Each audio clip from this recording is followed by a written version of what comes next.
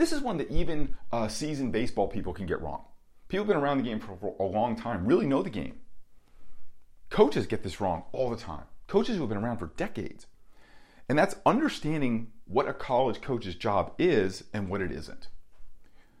And when you fail to understand their job, boy, recruiting gets really hard. Lots of things won't make sense. Lots of things will be confusing to you. Communication will be really difficult. But once you understand their job, boy, lots of things make sense. Lots of clarity. Lots of loops get closed. Things that just we didn't understand before, all of a sudden we're like, oh wow, now I can understand why this went this way. And a college coach's job is really simple. Number one is they got to win games. Baseball is not a revenue generating sport. I think there's only like 8 or 9 teams that turned a profit, not last year, but the year before COVID. And it was a modest profit at that compared to other sports. So baseball is generally an expense, an athletic department expense, not a revenue source. So baseball can justify their existence by, number one, winning games, having a successful program. Now, number two is they want to have a successful program and also run a representative program. One that kids graduate, GPA standards are met, the standards of the university and student athlete are all met, right? Now, number one is the most important thing. I don't care what a college coach says when he's out talking or at a clinic or what they say in interviews or anything. I don't care about any of that because I've literally had private conversations with college coaches and then watch them talk about what they're looking for in a recruit. And there's kind of like the politically correct statement that they will make. And then there's the truth. And the truth is they're looking for the best players. A college coach's job is to win games. That's how he keeps his job. And he's looking for the best players that he can do that with. Now, he wants to find the best players who will also GPA, graduation rate, uphold standards of the university, obviously. There's a standard that has to meet. So he's trying to get the best players he can who meet that standard. Now, here's what a college coach's job isn't. A college coach's job isn't to give kids a chance. I hear it all the time from parents. Why won't a coach give a kid a chance? Don't they want to take a chance on a kid who works hard, or don't they want to take a chance on a kid who always gets better and stuff like that? It's not that they don't want to give you that chance.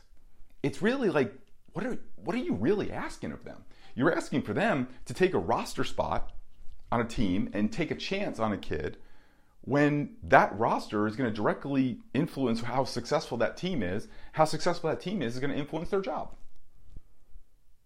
And the life of a college coach is really difficult. So if a college coach loses his job, generally that means you're going to have to move. So that's a really difficult proposition. So when you're saying, why doesn't a kid give a kid a chance? It's not they don't want to. You have to look at what's on the line on the other side of that. Now, two, it's a college coach's job isn't even to develop players.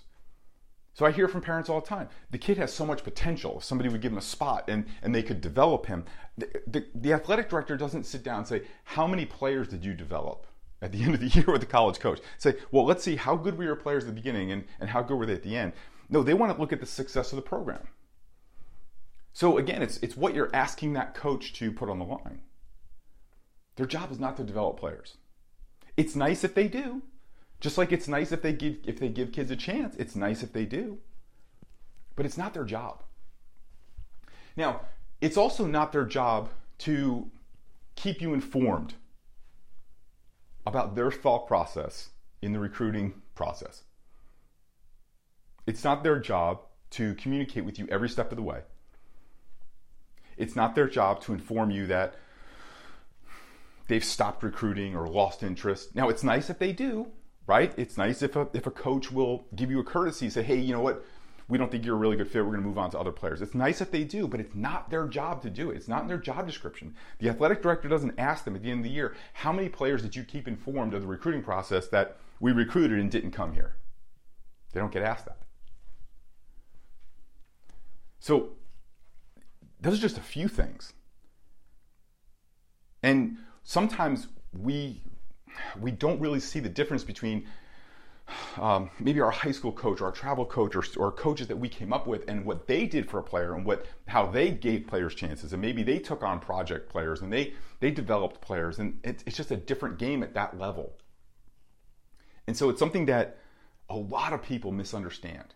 And these are just a few things. We're going to get into a lot of things about a college coach's job in his life, but those are just a few things. It's something that a lot of people that really are good and really good people, knowledgeable baseball people, they don't fully understand.